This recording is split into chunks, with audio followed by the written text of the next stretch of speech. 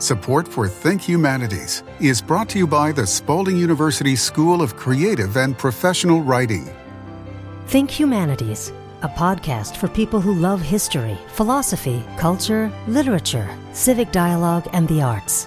Think Humanities from Kentucky Humanities, where we have been telling Kentucky's story for 49 years. Here's your host, Bill Goodman. Welcome to Think Humanities. Today we'll talk about a new Museum on Main Street exhibit coming to Kentucky. COVID or not, here it comes. I'll introduce a guest from Murray in just a moment, but you may be asking or hearing for the first time the term Museum on Main Street. What is it, and where can I see a museum on Main Street? We call it in our Kentucky Humanities office MOMS, Museum on Main Street. MOMS is part of the Smithsonian Institution Traveling Exhibition Service from Washington, D.C. And yes, we're talking about that Smithsonian. Museum on Main Street is a way to give access to the Smithsonian in Washington, to small town America through museum exhibits, research, educational resources, and programming. MOMS, believe it or not, has visited 1,600 communities across America since 1994. And at Kentucky Humanities and in Kentucky, we've had a MOMS exhibit just about every year of that time period. In Murray, Kentucky, from March 27th to May 1st, the exhibit is titled Voices and Votes, and that's the new exhibition, which will be in Kentucky. The exhibit will then travel to 5 other locations in Kentucky, for example, to the Portland Museum in Louisville, and its last stop in November is at Wilmore. And the full schedule for Voices and Votes is on our website, kyhumanities.org. And believe it or not, at the same time, there is a second museum on Main Street. It's titled Crossroads, Change in Rural America. Currently, as we speak, it's in Pikeville at the Appalachian Center for the Arts, and will travel then to Glasgow, Paris, and Loretto before it finishes up in 2021.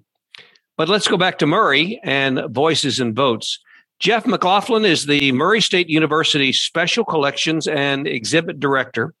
And he is the coordinator for Voices and Votes at Murray and knows a little bit about museum and exhibits and things that we will talk to him about today. And we happen to be taping this podcast at the very time that Jeff and others, including our associate director, Kathleen Poole, who traveled to Murray and who does all of our exhibit masterpieces, putting those up in places all over Kentucky. So Jeff worked with Kathleen today, and I'm sure there were some other volunteers. Jeff can tell us about that. But welcome back, Jeff. You are also a member of our Kentucky Humanities Speakers Bureau. You've got some, we had you on the podcast not too long ago, and you've got some interesting talks. We want people to look up your name and information, and you're willing and able and ready to represent Kentucky Humanities and the work that you're doing. So you have a first-hand sort of touchy-feely look at Voices and Votes. And first of all, Jeff, I just would have to say or ask you not particularly about the exhibit itself. We'll get to that, but what you thought would be a good idea for the Murray community, the university community, for people who will see it from all walks of life.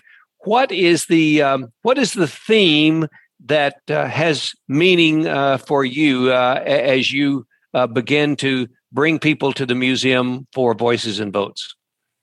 Oh, I guess first off, I'm just so glad that we have this now, because I don't want to minimize any suffering that, we've all experienced suffering of one form or another over the last year. And those of us who have had the least rough time have still been cooped up and have not been feeding our brains by going to museums and doing things like this. And, I have a little 10-year-old daughter, and normally we go down to the Tennessee State, pardon me, we're closer to Nashville than Lexington, Louisville. Of course. We go to the Tennessee State Museum, and we go to Discovery Park, and, we look at stuff and we learn. We haven't been able to do that for a year. So now at this moment when the flowers are starting to bloom and we're, many of us have got our vaccinations and we're feeling good about re-engaging with the community, we just so happen to have this terrific moms exhibit right here in town. It's so fortuitous, the timing. And I think the people who are going to get the most out of this, it will be enjoyed by them, I guarantee it. But I think the people who will get the most out of this are people who have, 10, 11, 12, 13, 14-year-old kids at home who have missed out on all sorts of field trips, and educational opportunities and stuff like that. So,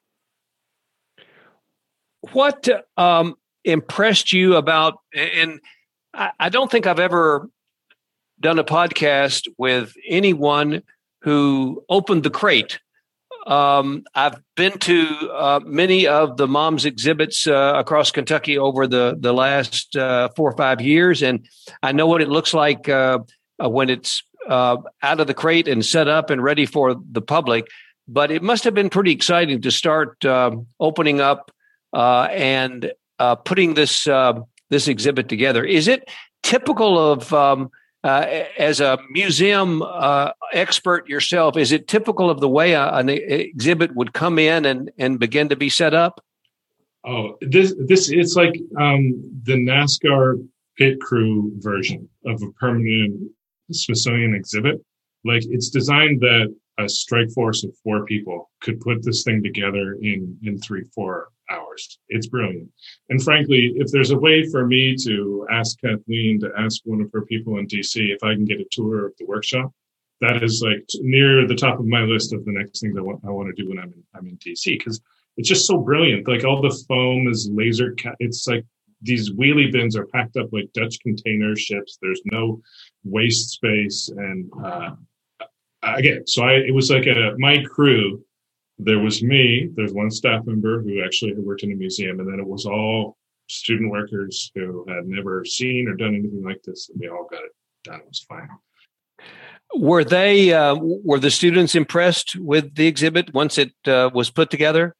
Yes. And I have one student here from Louisville, and she is looking to get into a museum studies grad program at U of L, and she's done here at Murray State. And I said, look, in your application letters, you talk about how you, with your own 2 hands, you put together a mom's exhibit. Put it in your job letters too. I mean, it's a thing. It was a good experience. That's good. Well, let me tell people what they can expect, and then I'll ask you to describe some of what I'm going to read about. It is based, Voices and Votes is based on a major exhibition at the Smithsonian's National Museum of American History called American Democracy, A Giant Leap of Faith. It has a number of features: historical and contemporary photos, educational and archival video, engaging multimedia interactives with short games and additional footage, photos and information, and historical objects like campaign souvenirs, voter memorabilia, and project or protest material. So in the history of it, can you tell me, Jeff, the period of time that it spans from start and where does it end up? And tell us about some of this, the interesting footage that can be seen, campaign souvenirs, protest material. I'd like to know about some of that too.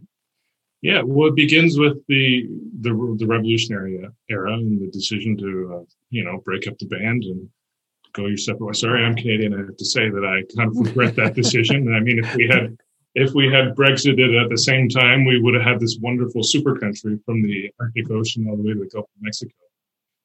I have mixed feelings about that. But it's and it's very much in touch with the women's suffrage movement, the civil rights movement. The video that you'll see, it's protest marches, it's political campaigns. It's all really great stuff. It's all designed to be multi-sensory and super engaging. So the one thing that I knew was coming, but I wasn't like on paper reading about it. I wasn't kind of clear that it was going to be as fun as it is. But they sent us 3 tabletop games, and they're like March Madness brackets. Of one of them. Can I give this away, or should I just wait? Sure, go right ahead. I'm telling people how the sausage is made. Anyway, so the one game is like, it's a March Madness bracket, and it's like, which food is the most American? And you sit down to that game with 3 other people, and you're going to get in like the most heated debate you've ever had in your entire life in a very fun way. And then there's another bracket. It's, who's contributed the most to American life, and it's kind of similarly bracketed. But it's just a whole lot of fun start to finish, and that was a neat new element that I really appreciate, and I hope to do for the next one. You had seen one other Mom's exhibit, did you? Or you knew about Crossroads? Is that correct? Yeah, I knew about Crossroads. We had hometown teams here back in 2018. Crossroads, I think, came kind of like right on the heels of hometown teams, and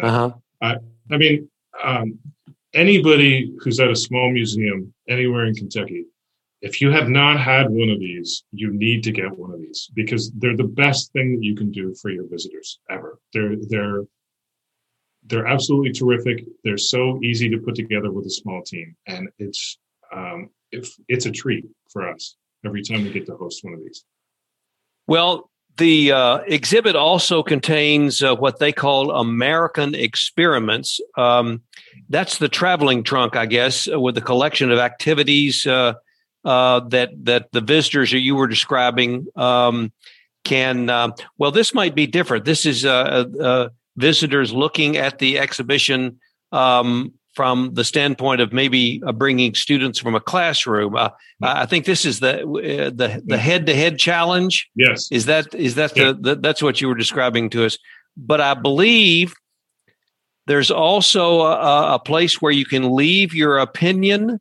I believe good citizens should, and I guess you finish the sentence there. Is that recorded or written down? We got a whole bunch of whiteboard markers, and one of my final to-do tasks is to find a spot. I'm terrified about the end result of handing a whiteboard and a marker over to like a 13-year-old boy. You know what? Whatever. We'll let it ride. See what happens. Yeah, and there's also a photo opportunity, where you stand in comparison to others. Oh, no, this is a photo opportunity, but there's also a game, a voting game, posing thought-provoking questions about our democracy, citizenship, and voting. That would be like taking the SAT or something if you were an older adult and wanted to. Have you taken the test yet? I'm so confident that I would get perfect. I don't even need to take it. But I think, we're happy to lead off against Garrett Cole. Okay, I know we're doing like the first one of these during the time under the pandemic. We're going to make the absolute best of this, and it's going to be good. But I think the host sites that are going to get this in the summer, in the fall, and when you can have multiple events and people together and, just experiences where you really throw yourselves into these conversations and these games, it's going to be, for those of you who are coming down the pike, you're going to love this even more than we do. And we're all so happy to have it. All right, Jeff, there are some, I mentioned a minute ago, and you commented on some, what the Smithsonian calls thought-provoking questions that need to be asked and need to be voiced, voice and votes, voiced as this exhibit really creates an atmosphere of questioning where we've been, where we're going, what current state we're in. What do you want the public? What do you want students who are fortunate enough to come to the Rather and see the exhibit? What do you want them to walk away with? Well, I think what I would want them to come away with is a sense of how American democracy has been an aspirational project. It's democracy, a better democracy, is something that we've been striving for since 1776, and we're working towards perfection. We haven't reached it, and there have been waves of people who have fought to expand the franchise, and without them, we wouldn't have the rights we have today. I'm a non-citizen immigrant, and this is the most fascinating country on earth. I hope people are flattered to hear that, but it's a country that does have some troubling aspects to it, and democracy has been America's brand, but you've always had like a substantial minority or even a majority of people who were in the circle of power who didn't want to share power and who have blocked other people who tried to exercise their rights. And so, it's been a 250-year process of just kind of chipping away and making the country better for everyone. I can't imagine that the Smithsonian would not go overboard, work hard to be fair, to be nonpartisan, to present each view, each side.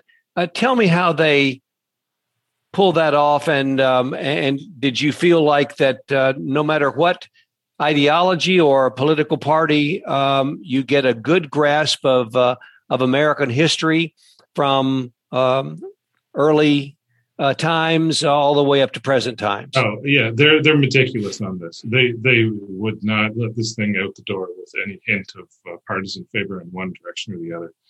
And when all of the companions or all of the host sites along the tour are going to have their companion exhibits, and there are interesting, fascinating Democrats and interesting, fascinating Republicans who have fought to improve the franchise, like here in our part of Western Kentucky. So we got a section on Governor Ned Breathitt. We have his papers here in the archives, and he was instrumental in getting the Civil Rights Act passed. And then we also had a couple of really cool Republicans. There was Dr. Ora Mason back in the 20s, and she ran the West Kentucky Republican Party back in the Coolidge era, ran for Congress, got completely trounced, had to run under her husband's name. She was a medical doctor in her own right, and she had to run as Mrs. William Mason. Wasn't even acknowledged as a doctor, much less her own kid. But anyway, so her story is cool. We got her worked into our exhibit, and T.R.M. Howard, just a fierce civil rights activist and doctor, just a brave guy who, frankly, it's almost shocking that he made it out of Mississippi in the 50s without getting assassinated.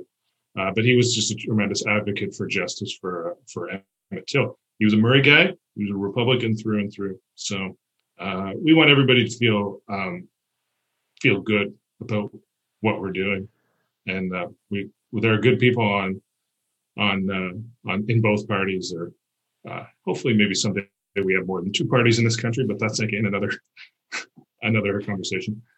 Well, I'm sure that might, it might be another conversation there at the museum while people are going through Voices and Votes. Will there be other public events at the museum while the Voices and Votes is at the Rather? So we are live streaming our keynote event, which is going to be Monday the 29th at 7 p.m. CST. So if you just Google Murray State Streaming, the link will be on there, and you don't have to catch it. We'll leave it up for weeks afterwards. You can watch that at your leisure. But we got Sherman Neal as our speaker. He is someone who is new to Murray. He's a fascinating individual. I like him very much. He wears many different hats. He's a volunteer football coach. He's a lawyer. He's a former Marine. I don't know. If there's one person that I want to hear from, it's him. And frankly, I think the end of the pandemic is going to be rougher on him than anyone else, because he's going to find about 1,000 people who want to take him up for coffee. Like that. So, but Sherman's our guy. We still can't have a wine and cheese, or it's fine. We'll make do. So the live stream is basically the big keynote event. Well, I'm sure you'll do a grand job. You sound so interested and fascinated by the exhibit, and honestly, that's the way most people come away with being so impressed with what the Smithsonian has done and what this program has been doing since 1994. And proudly, I say Kentucky Humanities and the way we've brought those, and not just parked it in Louisville or Lexington, but taking it on the road each and every year or every other year to small rural towns. I remember the first one I saw was Hometown Teams down in Wayland, Kentucky. And if you've never been to Wayland, it's one of those that the expression about blinking when you drive through, no stoplights. But they had a terrific outpouring of citizens from all different counties from around that Appalachian area, and a very enthusiastic mayor and booster of all things Eastern Kentucky. And it was a great opportunity and a great example, I think, of the American spirit and people wanting to learn and know more and then discuss and have programs that center around the theme that the Smithsonian has put together. So we really appreciate your participation. Do you have a blister or anything that you can prove that you put together the exhibit today that you can show? Okay, this is what I'll say to the other assembly crews. The wheelie bins, some of them are up to 300 pounds. They don't corner, like a Corvette. Okay. Move slowly with them, and that's all I got to say. I'm not going to hold the crews up. You just took my word for it, but I did pinch my hand. Well, I hope it's all right. Jeff, thanks so much for joining us today. Appreciate it very much. Good luck with the exhibit. We hope that everyone from the area, from Western Kentucky, make a trip. It's about time to get out on the road again and roll down the windows and breathe some fresh air and come to the museum, stay a while, look at it. I'm sure you're practicing there too, social distancing and yes, allowing just a certain number of people in and being sure that everything is wiped down. So it's going to be safe and secure. And we just wish you the best of luck on it. Yeah, it'll be everybody in the building is masked up at all times. And, we're on campus, so we follow all the university guidelines, and they're designed to keep everybody as safe as humanly possible. We'll be back right after this word from our friends at Spalding University. Spalding University's affordable, nationally distinguished low-residency MFA in writing offers excellent instruction in a compassionate, supportive community. Focus on your own area of concentration. Explore across genres and examine the interrelatedness of the arts. During one-on-one independent study, you'll write prolifically and receive expert feedback from your faculty mentor, developing the discipline to keep writing for life. Study fiction, poetry, creative nonfiction, writing for children and young adults, and writing for TV, screen, and stage. Learn more at spalding.edu/School of Writing or email schoolofwriting@spalding.edu. Sherman Neal joins me on the podcast now. Mr. Neal is a resident of Murray, Kentucky, a Marine Corps veteran, lawyer, assistant football coach at Murray State University, and community activist. He was the keynote speaker at the opening of the Kentucky Humanities Museum on Main Street exhibit, Voices and Votes, at the Rather West Kentucky Museum at Murray State University. Voices and Votes, Democracy in America is an interactive exhibition from the Smithsonian Institution in Washington. When American revolutionaries waged a war for independence, they took a leap of faith that sent ripple effects across generations. They embraced the radical idea of establishing a government that entrusted the power of the nation not in a monarchy, but in the hands of its citizens. That great leap sparked questions that continue to impact Americans today. Who has the right to vote? What are the freedoms and responsibilities of citizens? Whose voices will be heard? Sherman Neal, you were quoted as saying not too long ago, nothing changes in the country or in this community, and you were speaking of Murray, without the will of the people behind it. So welcome to our podcast, and tell me what you meant by that statement and what you said in your keynote address when the Museum on Main Street exhibit opened. I appreciate you having me on, and certainly happy to talk about this and highlight the work that of many others, in addition to my little part here. So what I meant with the will of the people was, the tangible expression of wanting and seeking change in any type of medium, whether that's through, writing, whether that's through protesting, whether that's through, creating artistic works, which then represent what the will of the people is. And which is why I chose this monument as a figure to indicate, or at least find out what our will is.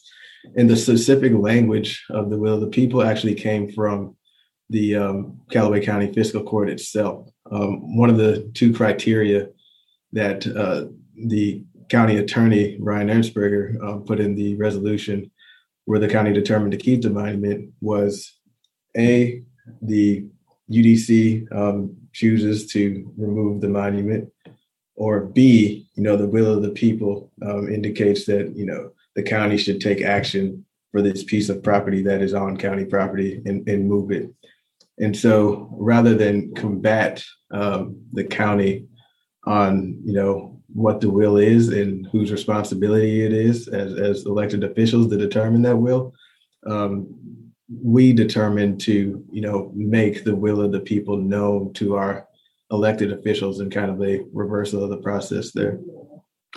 Sherman, for those in the listening audience outside of Callaway County, for example, in the rest of the state of Kentucky, as you know, a podcast like we're recording today might even be listened to by anyone who has an iTunes account or SoundCloud, or happens to find our podcast on our website, kyhumanities.org. So go back and tell me a little bit about what you know, the history, and when you said the monument, what monument we're talking about, and what the movement of the people. You were just one of the activists who worked to remove the monument. Tell us a little bit of background, as much as you know. No problem. So one of the sayings that I picked up from historians in Kentucky after getting engaged with this was that Kentucky didn't join the Confederacy until after the Civil War. And that kind of explains the whole situation that we're going through here right now. So from the outset, in Callaway County is located in far west Kentucky. The county's population is about 40,000. The city of Murray is about 20,000 or 30,000 of that. The city of Murray and the county did have soldiers that chose to fight in the Confederacy. Now, if you look at Kentucky overall, the ratio of soldiers that fought in the Union for the state as opposed to the Confederacy is about 3-1. In fact, there's 24,000 Black soldiers who enlisted to fight for the Union from Kentucky. And in this pocket of the state where we're at, it's interesting because we're on the forefront of two different things. Fort Donelson, which is the site of a major Civil War battle, one of the pivotal battles for the Union to open up the South, is about 20 miles south of where we're at. Upon the Union victory there, where General Grant first gave his unconditional surrender edict, kind of showing where the United States is going to move from there. Upon that victory, it actually served as a refuge site for newly freed people, formerly enslaved people, many in Western Kentucky and many in Western Tennessee. Those people, upon freedom, did one of two things: either headed north to escape, or enlisted in the Army and turned right back around. and fought for what's now, their country as citizens. And in contrast to that, you have Western Kentucky, which is really sponsoring a lot of the guerrilla, Confederate movements that you see prevalent in Missouri and Arkansas, and et cetera. And although there were people here who fought for the Union, the majority did in fact fight for the Confederacy. Now, to me, when we talk about will of the people, those fighters who did that were doing so on their own volition. And what matters is what happened in Mayfield, Kentucky, which is roughly 20 miles up the road from Murray. In Mayfield, Kentucky, the counties, I believe it's around 18 that constitute the Jackson Purchase area of Kentucky, Western Kentucky, held a convention to secede from the United States and join the Confederacy. At the courthouse in Mayfield, Kentucky, they decided to stay with Kentucky and therefore stay with the Union, which firmly makes Kentucky, including this area, regardless of sympathies, a Union state.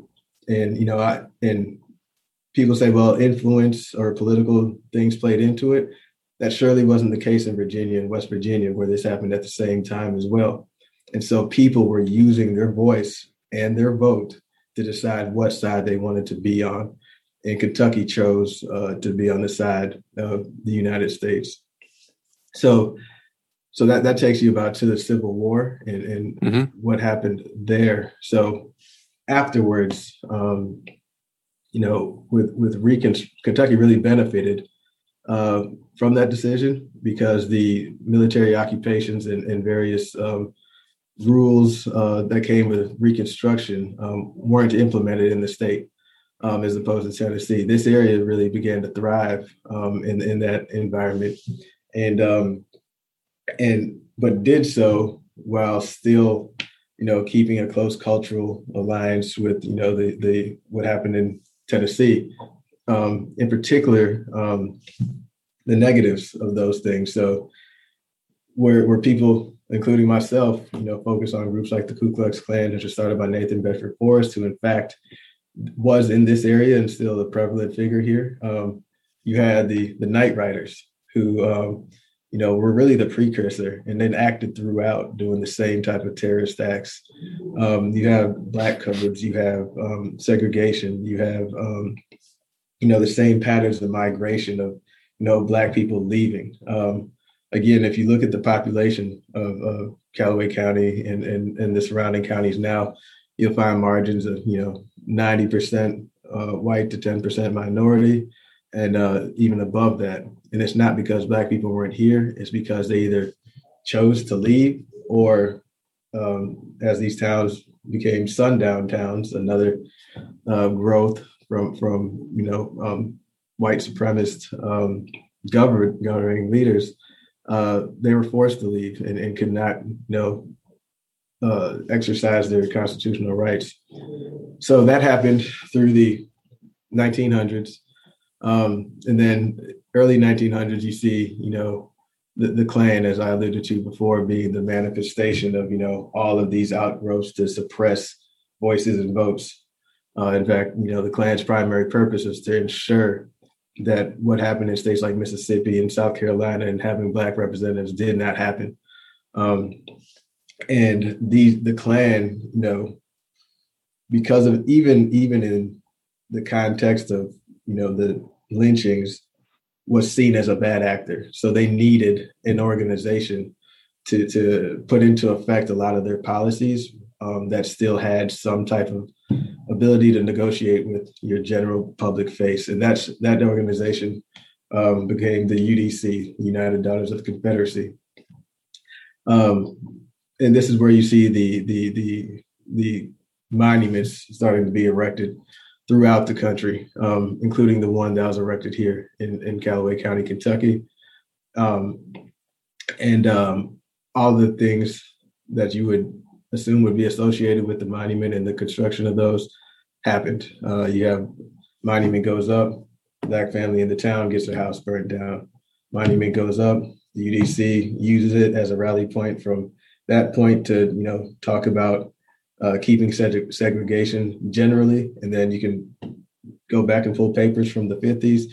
It's the rally point to talk about desegregating schools, such as this is one of the areas of the state where we're last to do so, and on to today, where you see in this most recent House session, efforts to curtail people's First Amendment rights to exercise their voice.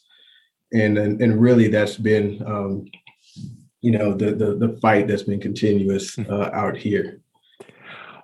That was an excellent summation and a history of the entire region. When was the Lee Monument constructed? Do you know the date? It was 1917. I believe they started 1917 or ordered it. Okay, it was completed 1919. And I knew this number at one time not too long ago, but have forgotten.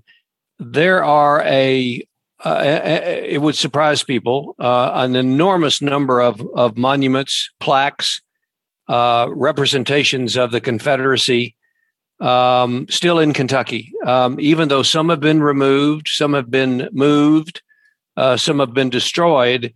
There are still, and I would imagine you can probably name the locations of others, but let's don't go there. What was your effort in Murray, and what has been the outcome? So my effort began on May 31st of 2020. I wrote a one-page letter addressed to the mayor of Murray, councilmen, councilwomen, and our senators and congressmen, demanding that we remove this monument. That letter was published on June 1st. And frankly, I thought that I'd be engaging in talks like this, more academic debates, local government, nuances.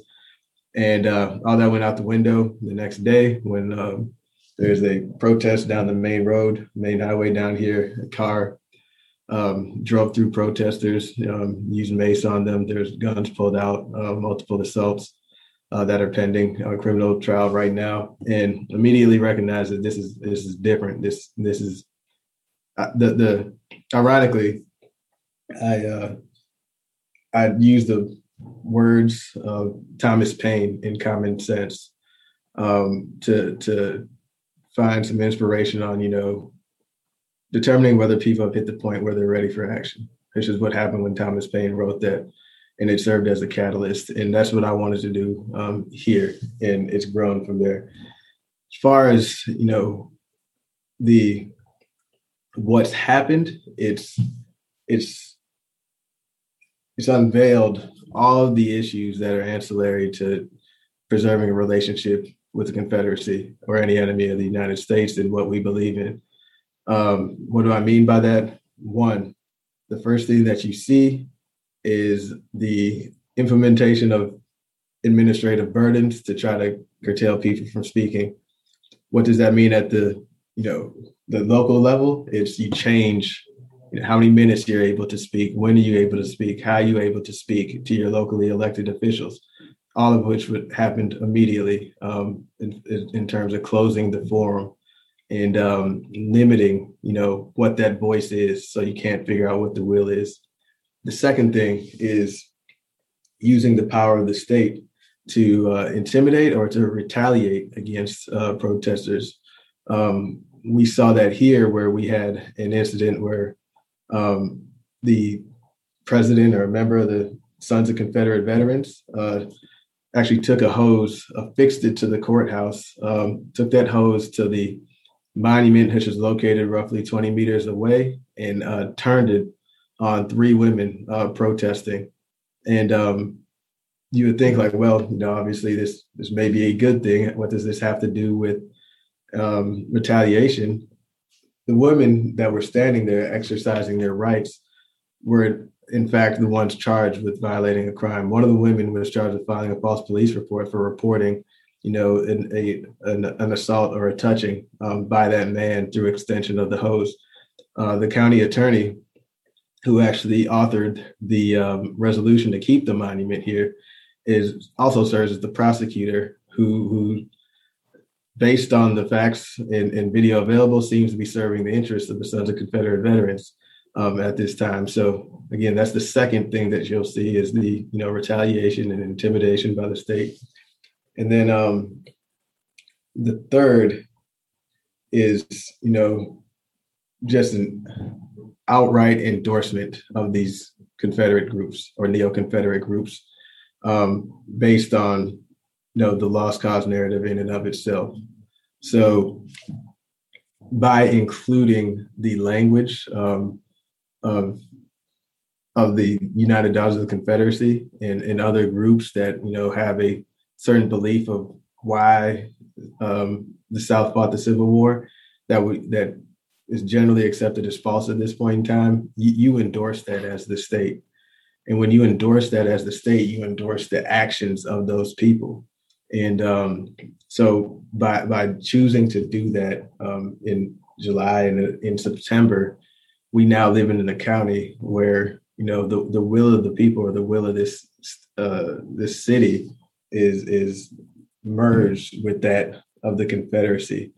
And so that's why it's important to continue fighting here. One of the interesting things about the evidence cited to decide to leave the monument was that the county attorney looked at the minutes from the fiscal court in 1919. And, I just spoke about how in 2021, we're suppressing voices right now. I would be willing to imagine that in 1919, we didn't have a representative of opposition at that point in time. So it just perpetuates the same cycle of silencing people. We're talking with Sherman Neal, who is speaking to us from Murray, where he has been working on removing the monument, the Robert E. Lee Monument in Murray for a number of months now. And it sounds like even though he continues the fight, his voice is somewhat silenced by government officials. He is a Marine Corps veteran. He works at Murray as an assistant football coach. He's a lawyer. And you went to law school in West Virginia, but your undergrad is from where, Sherman? Middle Tennessee State. Middle Tennessee. And we're speaking to him about the Kentucky Humanities Museum on Main Street exhibit, which we call Voices and Votes. And it's really all about some of the things that Sherman's been speaking of. It's about protest. It's about legal representation. It's about voting. There's a full exhibit at the Rather West Kentucky Museum. I have not seen it yet, but I want to. I understand it's just phenomenal in what the representation of a actual exhibit from Smithsonian Institute in Washington is. So I hope people that listen to us in West Kentucky, and I will give you an idea of where else it's going to be in the state of Kentucky as we wrap up here in just a few minutes. Sherman, you're also, I understand, devoted to some of the words and the biography of Thurgood Marshall, Supreme Court Justice, and the work that he did. What other? Tell us what Thurgood Marshall says to you. What other mentors? What other progressive leaders, activists that you look up to, and who you've tried to model your life after? Thanks for highlighting that. So certainly the words that you hear me say and my ability to say them come from people who've been trailblazers. Very little original thought here. To talk about Thurgood, I think it's good to look at again what this exhibit's about with voices and votes. And when I sat down and I thought about what that means, voices equal vulnerability and votes equal faith.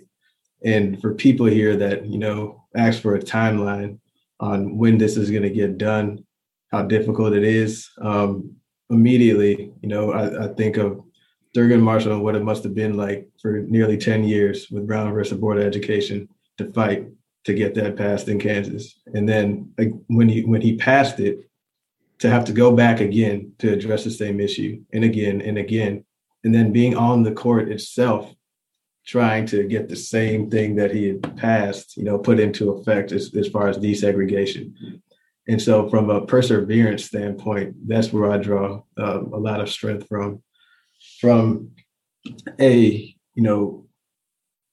standpoint of difficulty in how you craft your message. I looked to Frederick Douglass initially, and Frederick Douglass, said there's no change without a demand, essentially.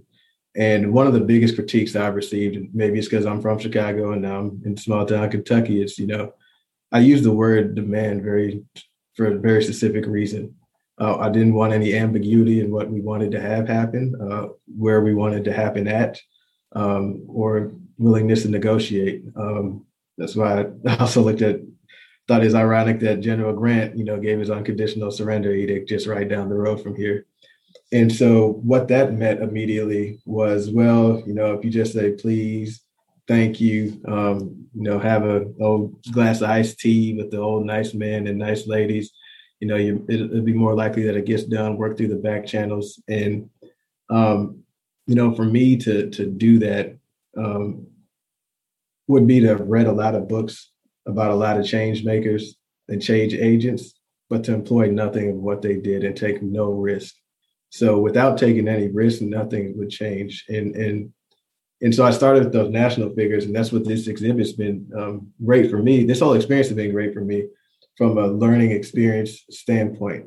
So I knew about the March on Washington, and I knew about John Lewis. I knew about Martin Luther King Jr., but I didn't know about the March on Frankfurt. I didn't know about the movement in Kentucky.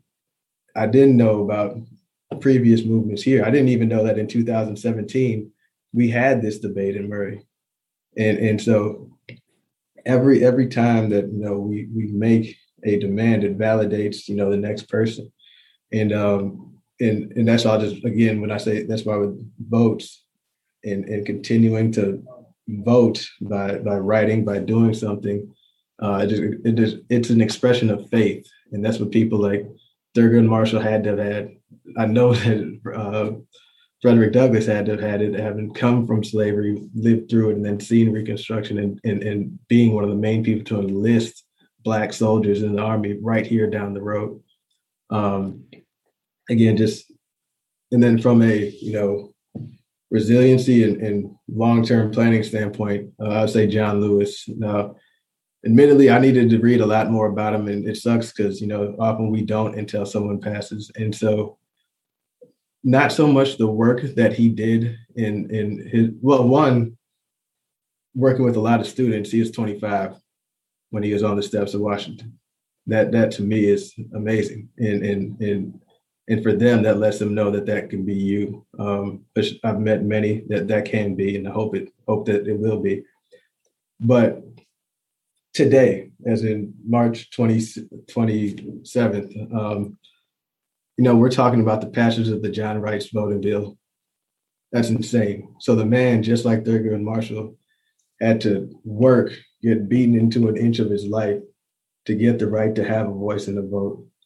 Mm-hmm. See it come to fruition.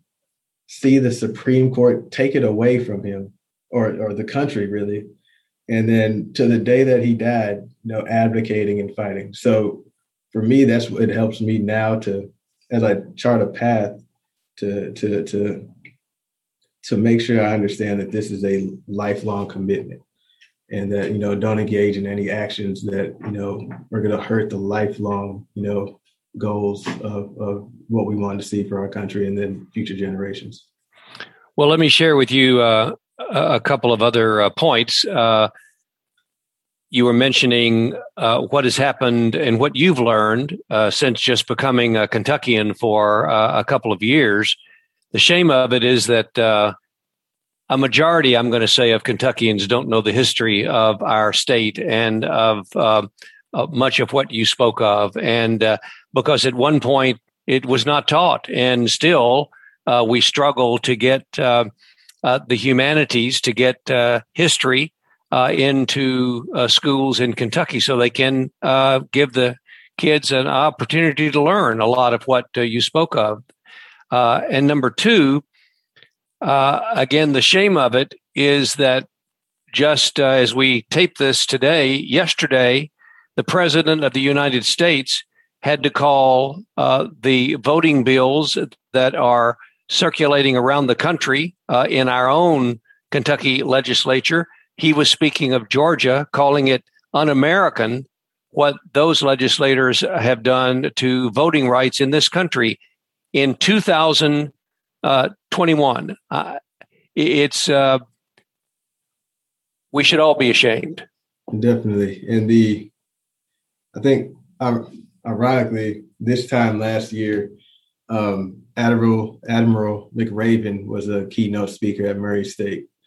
And one of the things that he had said at that time, which rings true with me and why I chose the monument again, was that K through 12 education is the gravest threat to American national security interests right now.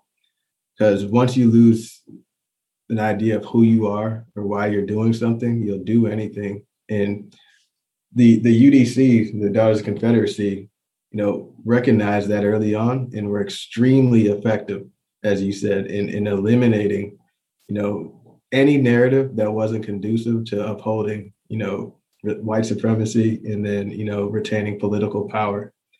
And the first step is to recognize, like you said, how effective that they were and how many narratives haven't been captured. Get those narratives, reconcile, and then chart a new path. So no one's erasing anything here. We're acknowledging, what was done, and we're going to reconcile that civilly, and then we're going to write a narrative that reflects who we are, that will make us more strong and more better position to move forward. Sherman, we want to thank you for joining us today on the podcast. We've been talking for the entire podcast with Sherman and Jeff McLaughlin, who is the curator and the coordinator of the exhibit at the Rather West Kentucky Museum, Voice and Votes, which is a program of Kentucky Humanities Museum on Main Street. And Voices and Votes will be in Murray until May 1st, so you got plenty of time to get to the museum. They're doing their best to keep it safe and clean, and they would like a lot of people. Hopefully, as we get into the month of April, we're going to see a lot more activity with people being vaccinated and still wearing the masks, but being as safe as possible. After that, Voices and Votes in Murray will go to 5 locations in Kentucky. The next one is going to be in Louisville at the Portland Museum, that area. The last stop will be in November in Wilmore. There's a full schedule on our website at kyhumanities.org. So we hope that everybody will take part in Voices and Votes. It's a terrific learning opportunity. And if you haven't been fortunate enough to go to Washington, D.C., to the Smithsonian Institute with all of their activities and buildings and block-long displays of many artifacts, this is when the Smithsonian comes to your community or somewhere near you, and you have an opportunity to see it. So once again, thanks, Sherman. Thanks for all that you do down in Murray. And to all of our listeners, thank you for listening to Think Humanities. Think Humanities is a podcast from Kentucky Humanities, where we have been telling Kentucky's story for 49 years. Think Humanities is available at kyhumanities.org, iTunes, and SoundCloud. Join us next week for a new episode of Think Humanities.